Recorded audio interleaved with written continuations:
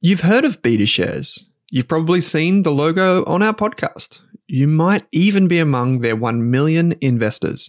So you can imagine that I'm delighted to say BetaShares is the official ETF partner of the Australian Finance Podcast. With nearly 100 exchange-traded funds, you can go to betashares.com.au and immerse yourself in ETFs and unique insights covering all of the sectors, themes, core and satellite positions you could want. Think cybersecurity through the Hack ETF, robotics and AI with the RBTZ ETF, and uranium with the URNM ETF. The list goes on. To explore the BetaShares ETF range, visit betashares.com.au, read the relevant PDS and TMD on the website, and consider if the fund is right for you. BetaShares Capital Limited is the issuer.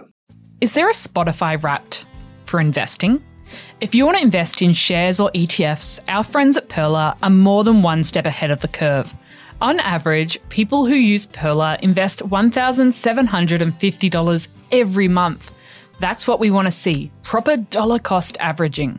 With automated investing tools making your life simple, Pearler investors have well and truly mastered the art of investing small bits, lots of times. So, if you're ready to start growing your net worth in 2024, follow the link in your Spotify or Apple podcast player right now to discover how you can get started today. Hey there, here's a quick note. This podcast contains general financial advice only. That means it's not specific to you, your needs, goals, or objectives, so don't act on the information until you've spoken with your financial advisor. You'll find our full disclosure, disclaimer, and link to our financial services guide in the show notes. Kate, welcome to this episode of the Australian Finance Podcast. It is good to be back, Owen. Yes, it is indeed. We have a very special guest in the studio with us today. Special guest. Kate, I might let you do a bit of an intro to our guest because I know you've worked together in the past, so familiar faces. Evan, welcome to the studio. Thanks for having me, Casey. And again, look at that. Yeah, look at that. So we're talking about off air. Like it's a bit weird sitting next to people. Look, you're actually real people. Actually sitting across like you guys, I've also spent my entire 2.5 years since the pandemic started cozied up in a room, talking through a mic like this, but with a computer in front of me. So it is nice to sit here and actually speak to real people. Now, listeners won't know, but I actually worked with Evan at InvestSmart for a few years ago, pre-COVID almost. And you're the chief market strategist, head of strategy. What does that role entail? Because I don't think we've had anyone with that title before on the show. No, you haven't. And what does it entail? So that's the way I ask that question. When I answer the question back as saying strategy is the one thing that I don't think people fully understand. And why I say that is when you look at investing, my background originally was bottom-up research, sitting there doing the fundamentals. Oh, and I know that sort of stuff that you've done in the past too, and literally burying yourself deep into the financials and just, loving that. And I did, and I don't deny that. But the thing that kept coming up more and more as I kept going through my career was that it's all well and good to know the fundamentals. It's all well and good to then try and tell clients, this is why BHP is absolutely rock solid, blah, blah, blah, or why you need to get out of ANZ and go into NAB because of all this bottom-up research. There was no strategy to it. There's no understanding that right now is a great point to sort of answer your question, Kate, about why strategy is absolutely paramount. Because without a strategy right now, you're going to stuff up. Let's be honest. So what is forgotten right now is that the ASX is down 4% and a bit year to date. But if you were listening to everybody, you would think that it's probably halved. Yeah. You'd also probably look at the US and think that it's halved. You'd look at it from the point of view that all of your money is gone. And therefore, your strategy is there to design to actually make you look in a different and reorientate your view.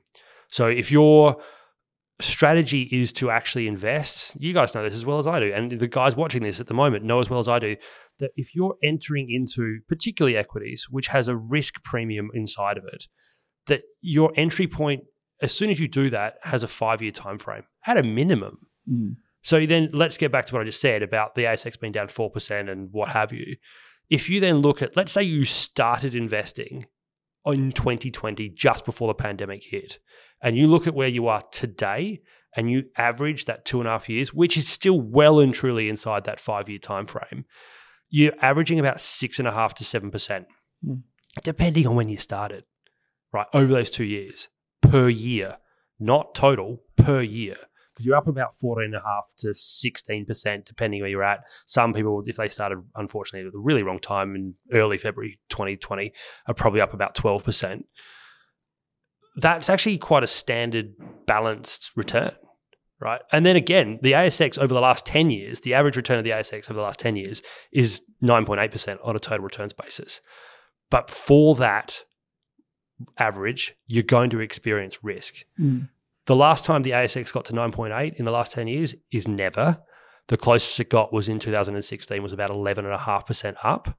It's had 4 down years and 6 up years in the 10 years that we're talking about. So the strategy that I do is about maintaining the discipline and understanding that, we'll talk about this, I know, but not all your eggs in one basket, understanding that one equity is definitely not a sector, it's not a strategy, it's not what have you, and even one index is not a strategy or a sector or designed to basically protect you or help you on the upside. So strategy is about forming your risk view, about forming your time horizon. It's also about staying disciplined to what you do. So my whole role is basically going through all these stats, understanding, yep, love your BHP, love your NAB or your CBA or your CSL or whatever it is. When you put them together, what does that look like? And how does that actually fit what you want to do? Because in the end, I mean, you guys talk about this all day, every day. What is the financial freedom you're trying to achieve? That's the goal. What's the financial freedom? I mean, if you're investing, you've got to have that thought process. What is my financial freedom? What is my financial goal? If you don't have that, you don't have a strategy, and realistically, you probably shouldn't be investing. So you're bringing that level head and long-term view to your clients' portfolios, really? Yeah. I mean, and again, if you look at every single time, so if you look at the ASX all the way back to 1992, there has been 20 corrections or bear markets in that period of time. If you bought in 1992 to now, didn't do anything, just total return with all those corrections, GFC, Asian financial crisis, China hard landing, Euro crisis, COVID, and then all the technical ones in between, you're up 13,000%.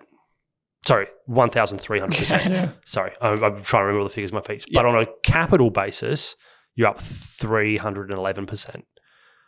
But it still shows you that with all of that mayhem, you're still so far ahead, it's not funny. It also shows the importance of like reinvesting. Yep. The income that comes from investing in a diversified portfolio. Yeah.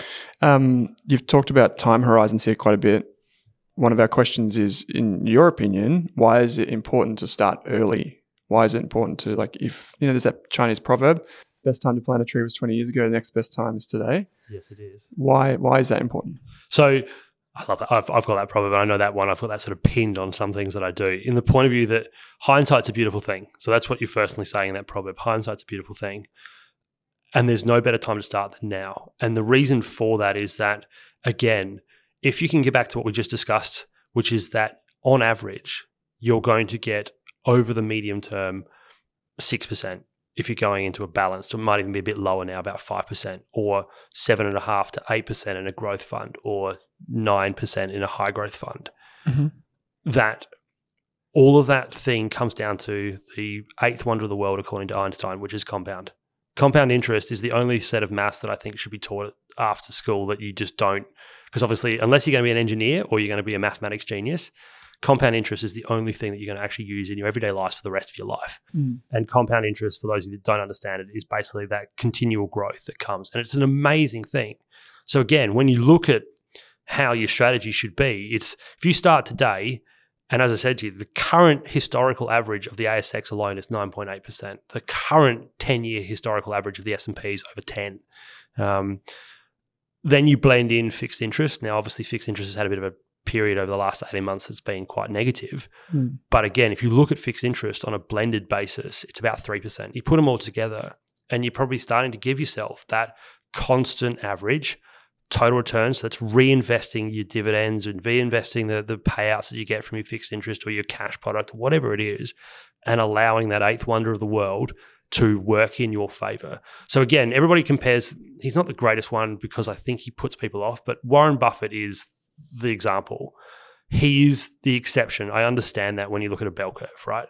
But if you look at Warren Buffett you can Google this. Go and have a look at Warren Buffett's personal wealth from when he started to where he is now, and it is perfect example of compound interest. It is literally a perfect example. It went from, when he was 12 to when he was about 30, he got up to, several $1 million. From when he was 30 to 65, he started to touch $1 billion. But when he hit 65 and he was around about $20 billion, it absolutely exponentially took off. And that's, again, yes, he's very good at picking. Let's give him that credit. We know about Berkshire Hathaway, but he is exactly what we're talking about. He is the epitome of compound interest. And as he says, you can start any time, because starting right now, well, you've got a discount to what you were happy to pay at the start of the year, or even a discount if you're looking at something more risky, probably at the end of October, November last year. What's wrong with now? It's this. And for those of you listening at home on the podcast, I'm touching my head, right? So your mind is the problem, because it's fearful, and everybody has fear, and there's a reason for that, and that's fine. But that's where strategy comes in, and that's what Kate's question was: is that if your strategy is that I'm growing for a house deposit, or that I'm improving my long-term wealth, or that I'm trying to save for retirement, they all of a sudden give you time horizons. Is that 2 years? Is that 5 years? Is that 7? Is that 10? And that all of a sudden can start making your ability to wipe out. Just before I finished, in the S&P 500, since 1900, they average a correction, so 10% decline or more, once a year. Doesn't obviously happen every year. Sometimes they have a couple, sometimes they have none. The average time frame for that correction is 54 trading days, which is a blink of an eye in trading. That's interesting. And the average decline is 13.4%. So take that as you will, right? Again, you use the industry super fund led, previous history is not a future guide, or whatever you want to use. Yep. But it has shown you time and time again that the recovery will come. And as I said before, there's been 20 corrections or more in the ASX, and you're still up 1,300%. Since those 20 corrections happened out of 30 years. And I know a lot of listeners, because we do talk about compound interest, but we do get some listeners that are starting their journey maybe in their 40s and their 50s, and sometimes they feel like it's all a bit too late. And as you said, it comes to your mindset. How would you shift if you're in it's too late for me to make any meaningful change? Like, how do you change that perspective? My mum. And no, why I say my mum. So you've just used a great example of like those people in their 40s and their 50s.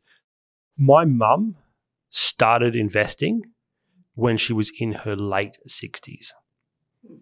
All right. And so late 60s, right. It took me 20 years to convince her to do it. There was always an excuse. It was too hard. It wasn't the right time. I don't have the money. I don't know what I'm doing. Despite the fact, obviously, she has a son that does this for a living. And so she finally started in October 2020. Right. So like, what a time to start. Yeah. You finally got through to her in COVID. Yeah, in COVID. And now that she's away, she's like, why did I not start sooner? I said, because there are so many mental barriers. There are so many reasons not to start. And she's going through a volatile period now, but she's still well up on what she had. And I said to her, if you had to put that and left the money, what you were doing, in the cash environment that you had it in, you'd actually be negative. She's still up, even though she has seen quite a decline this year, which is fine. But she's also now got into the really good strategy habit of adding. So she puts in, and I don't mind saying, about $500 a month, because she doesn't have kids to pay for. We don't live at home. She's got no major expenditure, and she's just building this nest egg that's outside of super for herself. So in answer to that question, it doesn't matter how old you are. And not only that, like everybody, those ages that you're talking about, this is the other thing about it. People believe they're going to live forever. Like this is a genuine fact. You talk to people that are over 65, and you actually tell them that technically, if you're over 65, the average lifespan of a male in Australia is 84. The average lifespan of a female is 89. They're within 20 years of that, right? That's a scary thing to tell people, but they don't see that, and nor should they. So there's no wrong time to start, because in mum's eyes, she's building her wealth for the next 10 to 15 years. And that's that was finally what I got through to her. And now that she started, she can see it's easy to do. It's simple. She keeps it simple. So she's just doing low cost index funds because she can't do the fundamental stuff that I used to do. That doesn't want to do it either. Yeah, exactly right. So getting back to your point about those people that are writing into you that are in their 40s and their 50s, particularly those in your 40s, come on, guys, right? You've got half your life again, right? If you're 40 years old, right, you've got half your life of again. If you're a male, and a little bit more. If you're a female, you've even got more than that on the averages. So starting at 40, I'd say that you're young. Like you've got plenty of time to get on with it. And building that savings habit's really important, that putting money aside on a regular basis. Yes. Yeah, it is. And I know you've spoken to people about, the advantages of things like dollar cost averaging and buying consistently on a regular basis. So that if you were happy to put money into a savings account, why aren't you happy to put it into an investment account? Because the investment account will have a cash component. It really will. It'll have some form of cash component inside of it that will help you. But it then also moves you slightly up the risk reward, because this is my words rather than anything. So something that I talk about a lot: today, tomorrow, and beyond. You've got today money, and the today money is what everybody's obsessed with. They have to see it in front of them. This is my cash balance. Bang, thanks very much. But tomorrow could be 5 years away. It could actually be tomorrow. Beyond is everything else. That is things like your house. That is things like your super. That is the investment portfolio that is building for your kids for education or your retirement. But your beyond money can also come forward. So as long as you can think about things in time in a horizon, then all of a sudden your money can stretch, and your investment strategy and your ability to actually get into that habit can also happen. Because if you understand that $500 is going for to now, tomorrow, and beyond, and spread across those three categories, you're not worried that you're taking $400 or $500 or whatever it is out of your today money. It's still in your today money because it's also in your tomorrow money, and it's in your beyond money. And it's helping that whole pool of funds grow. That's the strategy. One of the things, Evan, is that we often come across the challenge, I guess, limiting money belief that people have is, I don't have enough money. Yep. So some of our most popular episodes are on things like micro investing. They're on things like getting started in ETFs or even just in the share market with small amounts of money. So maybe we can run through some of the kind of 5 ways. We've got 5 ways on our list, but just some different ways people can get started investing. So first and foremost, micro investing is a very interesting thing. I don't want to put it down, but from the point of view that, don't forget, micro investing, what hurts in micro investing is fees. Fees are a killer, even when you've got slightly a larger balance. So, if you look at the bigger providers, let's not name them, but the bigger providers, they're charging you $14.95 or $19.95 to get in and then to get out. Yeah. Right. So if you're buying $100 worth of something, realistically it's costing you $114.95, and your brokerage therefore is 14.5%, and 95%, near enough to 15%. That is huge. So be aware that micro investing can start you and can certainly help with your habits of growing your habits in a really positive way, but the costs sometimes can be detrimental to you. But don't let me put that away. Just remember that. You do want to therefore think about starting with some form of balance. I think you need to probably start with a couple of thousand at the minimum. So I will talk about obviously stuff that InvestSmart does now, because I think that's probably the way to segue to that, which is one of the things we know we all love and do is spending. Right, we're really, really good at spending, and not only that, there is a reason retail therapy is out there. It's actually a thing, right? So physiologically, it actually triggers a good feeling. It helps actually also fight off sadness. That's a true fact. I think we all saw that during lockdown. It was nice to have someone knocking on the door and breaking up the day with a parcel. Correct. And then you got this thing that you're like, sweet, fantastic. It made your day feel better for like an hour, and then you went back to the mundane of lockdown. So what InvestSmart thought about was, okay, how can we turn your spending habits into an investment habit? And particularly what was also seen during the COVID lockdown that you're alluding to there, Kate, is buy now, pay later exploded. And we know about buy now, pay later. Let's not talk about it because it's personally something that I find quite interesting for the wrong reasons. So our idea was, okay, if you're happy to spend, what if we offered that spending habit as an investment habit? So if you could put up $4,000 of your own money, we will lend to you, which is probably the right word, $6,000 to give you 10 grand. So getting back to your point, Owen, about micro investing, you've gone from $100 to $10,000. Then also the other part of it is that the way you pay that $6,000 off is in installments of $300. That $300 is yours, right? That's your $300 per month, like what we're talking about with my mum, for a $25 fee. So the fee that we're charging is $25 a month, and you can pay that off as fast as you want. You don't have to be $300. You can do $500. You can put $1,000. The faster you get rid of it, happy days. But what we're trying to do is there's 2 points to that. You therefore start with a balance that actually will help you get going, give you economies of scale, so you're not just buying some micro thing. That brokerage fee from us comes from our provider, and it's $4.95, so it's basically negligible rather than your $14.95 or your $19.95.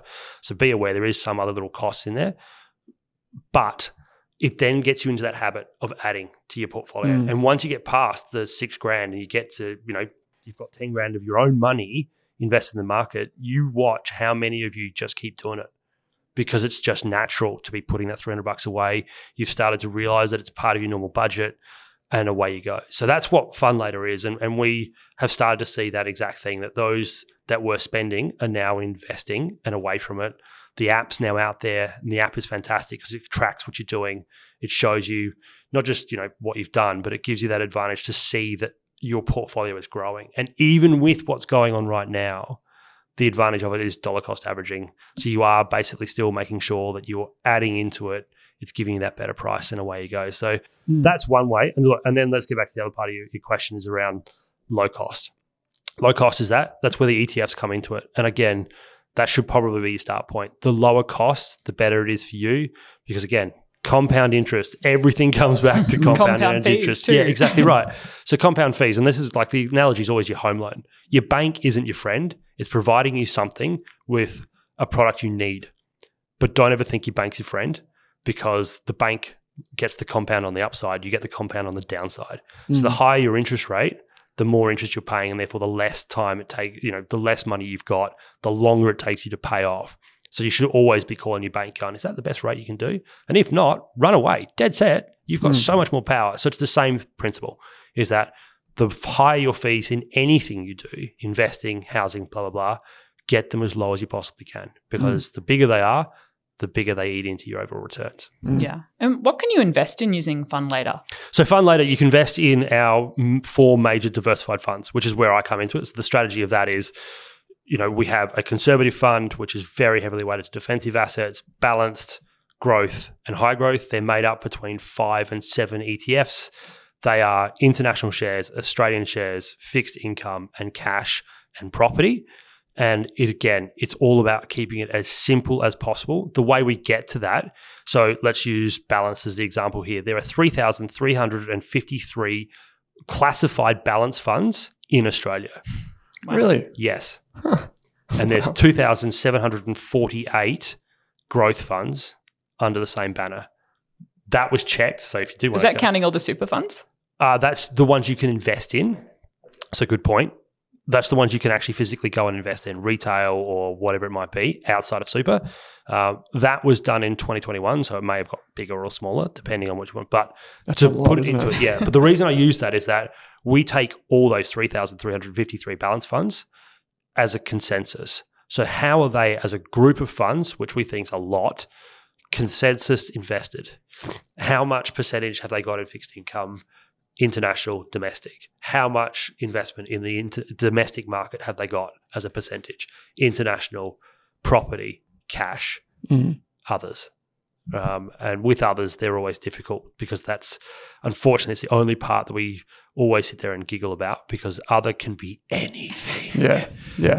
It's in a balanced fund, it's really, really small. It's normally about 2%, but just be aware you may see this other column, and that could be gold. For all you know, it could be crypto. It could be, some form of VC fund. It could be alternatives. It could be investing in, model vintage cars, for all you know. So other we ignore, and we put that back into that 2% across the others to even it up. So that's how we get there. So those 4 funds are what we allow you to invest in FundLader. Once you basically have done that $6,000 back, we've got others. We've got single assets that are just international or just fixed income or property and infrastructure if you want to do that, hybrids. We also actually, sorry, I forgot. We've now got a new one that's only come out in October. There is an ESG one. Yeah, I did notice that. Yeah. I actually went through the sign-up process this morning. Yeah. Yeah. So there is now an ESG one, and that's going quite well. It's interesting about ESG, and you and I were talking about this offline beforehand. The reason ESG is interesting is that there's this genuine belief that ESG is just environmental, and that's not the case. Environmental, social, and governance. And remember that weighting in that ESG, not just with us, but across the board, is pretty even. So it's why it explains somebody like a Fortescue, for example, is ESG compliant. So although they don't necessarily pass, or they do just on environment, their social and their governance is A and A+. It's really, really, really strong. Their relationship with the Indigenous community over in the West is incredibly strong. The building of communities over there with, housing and education is why they do so well. They have very strong representation of females on their board. They have a CEO who's a female. So the governance side is also way. So they pass for that reason, but we get that question. Why are you investing in FMG? That definitely can't be. I'm like, okay, yeah, but they do, when they finish with the land, they do repossess and then reconstitute that back into being as environmentally as good as they possibly can. So yeah, they get a C+ for their environmental standpoint, but if you take them together, they're a B, and therefore they pass. Interesting. So don't forget that if you're listening to ESG, and it's obviously off topic, but you can do that with Fundlater, our ethical fund. But be aware, it's ethical. It's not environmental. Yeah, it's the other E. Yeah. I think so. For what it's worth, and full disclosure, anyone that's listening to this, you'll probably hear an InvestSmart ad. They're a long-term sponsor of ours. Evan, for what it's worth, I think it's actually a really neatly packaged investment product and way to start investing, because you mentioned before about that habit of saving. I think one of the good things about having a mortgage, if we can think about it being good, is you're forced to save. So for a lot of people that just are not interested in investing, at least they're paying off an asset, being their home. So it's taking that and putting it into just a diversified portfolio. Yeah, and that's exactly the point, right? And this, I think, I want to pick that up because I think this is exactly what should be discussed about your home loan, is that it's principal and interest. Getting back to what we talked about before about, the compound interest problem. If you can get your interest down, but don't change your repayments, you're paying more principal, which means all you're converting is your cash asset into a house asset faster. Yeah. And your cash asset and your house asset, which one's going to grow faster? Yeah. Your house. Yeah, let's be honest. So you're right. Again, this is the way why I keep using the word reorientate your view. Understand that it's the same thing. Paying off your home loan is a habit. It's a great habit. And if you can pay it off faster, that's an even better habit. So it's the same with investing. If you can think of it as paying into an asset that's actually improving your financial, scenario, then that's the way to look at it. And that means that, the advantage of Fundlater is that it's developing that habit in a positive fashion. It's giving you an asset that will grow, and history shows you that it will grow, and it will do better than the cash that you currently hold. And it's all part of that idea. So we're trying to take the best parts of buy now, pay later on its head, right? Buy now, pay later is a negative debt. Definitely. Fundlater is a positive debt, like your home. Your home is a positive asset because it's a growth asset. Your car is not. It's the same principle. Yeah. Yeah, and I think that's the thing with lower balances. You're making it part of your budget that putting money for future you should be a normal thing rather than you're just focusing on the short-term budget needs and then, investing if there's something left over. Yeah, and that's exactly what we're talking about with today, tomorrow, and beyond. Because a budget is great, but a budget is today. I like that. Do you make that one up? Yeah. Yes, it is. Sounds good. And I wasn't going to do it, but I think I will. I'll plug this is the stuff that I'm writing about in a book that I'm currently doing. It's about mind over money, and it's something we'll talk about in the future. But it's exactly that point. A budget is great, but a budget's for today. And by that, what I mean is a budget will be probably 12 months or less. Like, how am I going to get through the next week? How am I going to get through the next month? Those that are in that scenario, do not feel bad. You will get through it, and a budget will certainly help. But your budget needs to be broader from the point of view that your budget should be, okay, I've got my essentials. I need to live. So I need food, I need shelter, rent or home loan. I need energy. So, the fuel for your car or the energy required to power your house. I need health. So your healthcare is always going to be up there, and you need education. They're the 5 that are always seen as essential. That obviously will be in your budget. But then there's things underneath it. And that's something I discuss quite a lot, is that's where the next habit comes in. That's where, okay, I've got those controlled and it's hopefully down to 60% or 70% of your budget.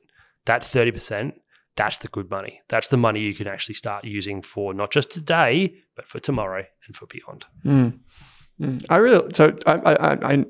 know that InvestSmart are a sponsor of ours, so yes. I'm fully aware of that. But and we don't receive anything like variable commissions or affiliates or whatever like that. But I do want to double click on this because I actually think I did some of the numbers. If you had $4,000 and then you got the $6,000 fund later, so you get that forced savings habit. But then I'm not an accountant, so speak to your accountant. But the fee can actually also be tax deductible. Yes, it can, and I'm not an accountant either, so put that out there. But yes, you can say the $25. Yeah, can be tax deductible. Is tax deductible, and it's forcing you to save. Typically, if you do the $6,000 over 20 months, it would be $300, like you said. $300. Yeah, and then you can do it again if you want to afterwards, right? Like you can technically start again and go, I want another. Here's my next $4,000, and let's do another $6,000 over the top. Yeah, you can certainly do that. Again, if that's the way that helps you, by all means. Or you could just, like you said, continue on your merry way. Or just leave a direct debit on. Correct. Yeah. That's what we would hope. Yeah. So what Kate just pointed out, again, that's on your app. You just let that go. If you've been, absorbing $300 a month for 20 months, you'll just keep it up. Then why would you stop? Yeah. Because all of a sudden it's developed that habit. And not only that, you're clearly not thinking about it. And that's, I think, the other part of this is that your thought process is part of this. If you're not worried about $300 coming out of your month, out of your budget, let's use the term that you used before, Kate, you can therefore continue to absorb it. You don't need to stop the day the 20 months finishes. Because again, as we refer to it in economics, there's economies of scale. The Warren Buffett trade here is the idea, is that the larger the pool of funds that you have, the bigger your returns will be. You have more dividends you're going to get, the larger exposure you have with a better cost base, because it will keep getting better for you. All of that habit from just saving $300 a month, continuing past 20 months, means you're exposed to all of that in a positive fashion. And so that's like, if, as Owen said, by all means, start again. And we will certainly help you do that. But again, there is also the option that if you're in it, you're away. I mean, again, what we normally see with people that are doing it, they're actually bringing their friends in or they're bringing their kids in. Like, okay, I've done fund later to $10,000 for myself. I now need to get my kids started. So here's $4,000 for my child and the $6,000. Yeah, right. Yeah, okay. That makes a lot of sense. And that would be a great way to get a family member involved, because I think also there's like a psychological thing here where you see a $10,000 balance as opposed to a $4,000 balance. Yes, you do. And aside from the money and the dividends and all that, it's like, I've got $10,000 here if I only pay this off over the next little while. I think that's pretty powerful too. So I like it. Yeah. So, and we really like to, and we're quite proud of it, because as I said to you, we think we have spun the whole idea on its head and actually turning spending behavior into investing behavior. And I think that's the most important take out of the whole thing, is that it's actually like a home loan going towards an asset that's actually a good asset rather than an asset that unfortunately can go to zero. Your clothes, unfortunately, as nice as they look, and some people can sell them on eBay for something, they're never going to be an asset that's appreciating. And that's why the evaluation is always the house and the car, right? Yeah. A car's nice and you might feel great in it, but it's still an asset that's going to go to zero. Yeah. Your house is not going to go to zero. The clothing or spending you did on buy now, pay later is going to go to zero. The spending investment you do in fund later isn't going to go to zero. And I think as much as like, if you're starting with a low balance, automation is so important, whether it's fund later or it's micro investing, super managed funds, whatever you're using, automating as much as possible. I mean, that's how I started when I started setting up automations in 2016 and 2017. Some of them are still going today and they're just happening in the background. I don't even have to think about it. So it's just those small amounts every month. And all controlled on this. It's all on your phone. Yeah. So again, like everybody else, we've got the app, and it's so much easier too, from the point of view that if you want to keep that automation going, and you do, some people love to watch it every day, and that's fair enough. At least it's there in the palm of your hand. Because the average person these days, because of apps, are now checking their bank balance significantly more than they were beforehand, which is a positive thing. So at least people have a much bigger, better understanding of their balance of where their cash sits. It's the same thing with Fundlater. At least you can sit there and watch it, understand how it's growing, where your current payoffs are going, where your whole portfolio is going. And actually, as you said, your word, Oren's perfect. I've got 10 grand, not 4. Yeah. Or even better, I've got 10 grand, not 100. Yeah. So micro investing, by all means, look at it. But just remember, the fees are the killer. And that's why starting at 10 grand gives you and goes away from the cost factor. So you go from 14.5, near enough to 15% on your brokerage to for what we do with Fundlater, it's 4.95, right? That's 0.05 of 1% sort of stuff. Much, much more conducive, and therefore fees aren't eating into what you're trying to do. Yeah, and Evan, I know you're a fan of behavioural psychology, and I'm quite interested for your thoughts. Love it. From going from being a new investor, which many of our community have started investing over the last 3 years, but kind of graduating to an intermediate investor. I don't know if that conversation's been had that much, but how do you even make that behavioural shift? Wow, great question. Unfortunately, my answer will be experience, and nothing will help you go from being a beginner to an intermediary without actually being involved. Experience over education, unfortunately, is probably true. Because again, getting back to what I do in strategy and getting to what I do, until you experience a now with a downturn, and we're obviously sitting here on the 25th of May in 2022, where we are going through some volatile periods, all of that understanding doesn't come to fruition until you actually feel it. And I know you've done it. I remember you and I working together when we had some volatile periods, and you were 2.5, 3 years into your time. So you had some experience, which was great. I will also say this. When I started, I was 20, and I don't mind saying how old I'm now. I'm 37. And it's taken me a long time to get to not only just be confident with it, but also not to nuance it. And I think that's the other word here, is that when you get to intermediary, you start believing you're probably a little bit better than maybe you are. I think that also needs to be open and being really, really disciplined with yourself that you will make mistakes, and that is fine. It's about minimizing the mistakes. And again, staying inside that strategy. Because if you start, cherry picking or stock picking or doing outside of what you're designed to do, you'll make mistakes. So going from beginner to intermediary, in my view, is that. Yeah. It's learning that, because I've done it. I mean, I'll put my hand up. One of the biggest mistakes I ever made was a company called Boart Longyear. For those who, back in the day, particularly in the 10s, they were seen as the absolute bee's knees, up and coming sort of materials handling / engineering provider to the energy space, particularly in oil and gas. And they flunked it constantly. And everything they told you. And again, that was my learning. That's when I moved away from being a bottom-up analyst into actually going, I need to come from the other direction. Because you can do all the work, and everything the company was telling you on paper looked fantastic, growth profile, blah, blah, blah. But actually, in reality, they were really poor.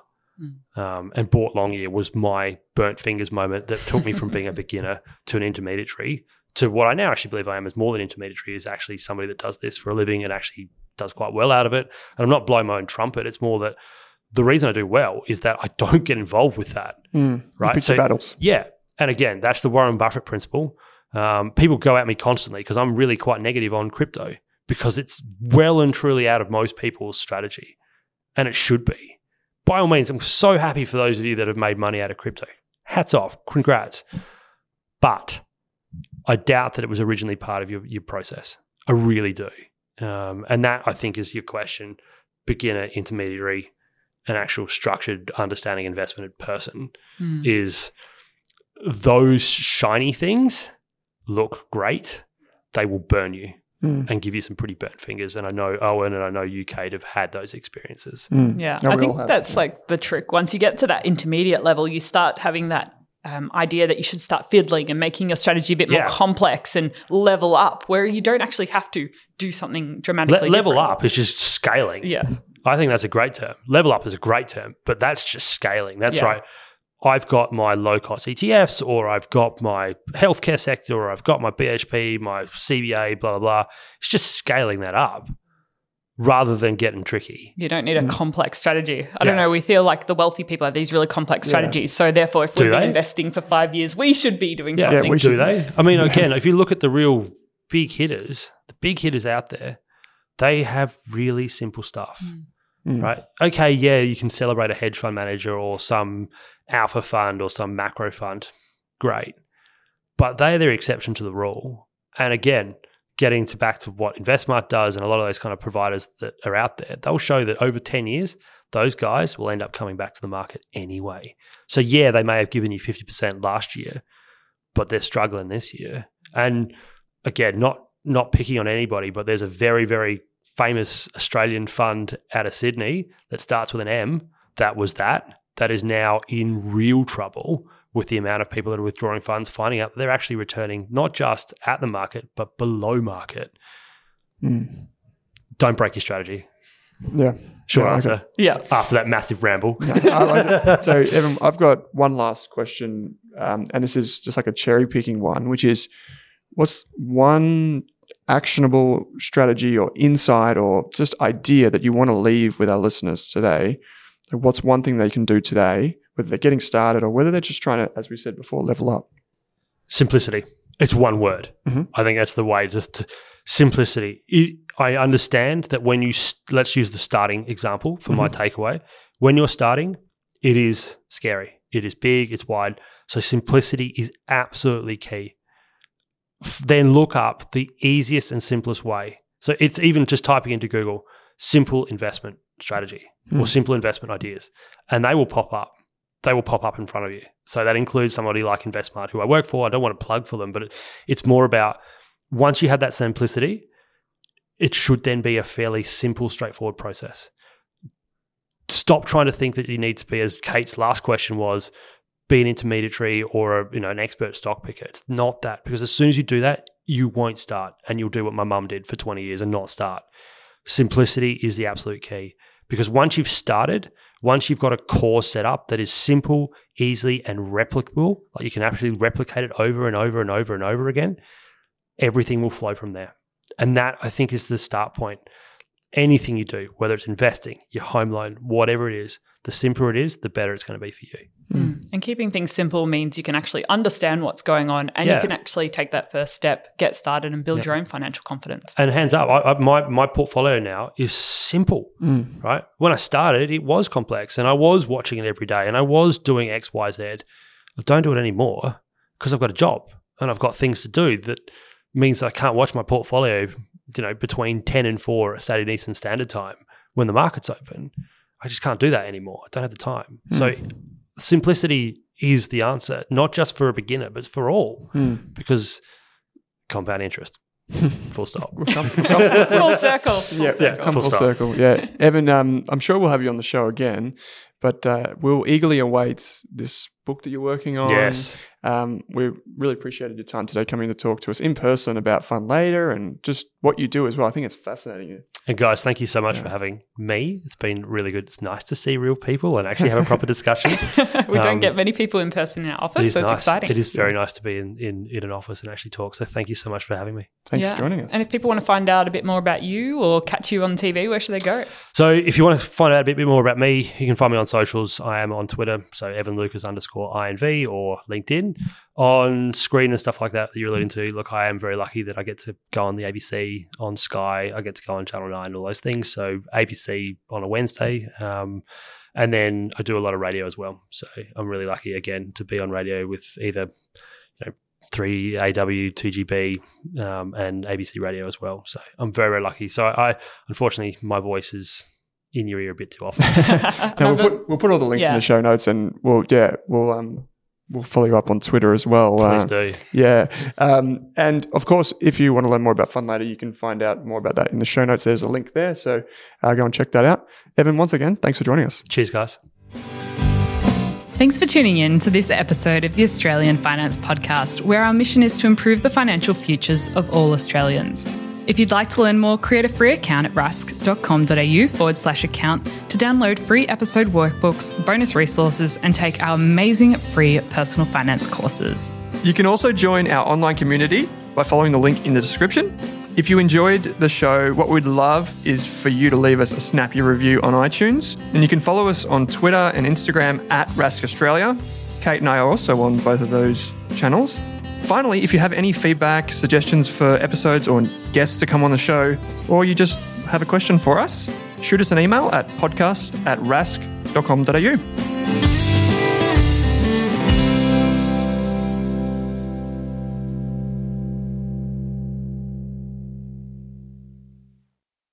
Are you thinking about starting your wealth creating journey, but not sure where to put your hard-earned dollars? InvestSmart can help. InvestSmart offers a free quiz that makes it easy to find the right InvestSmart ETF portfolio to help you reach your goals.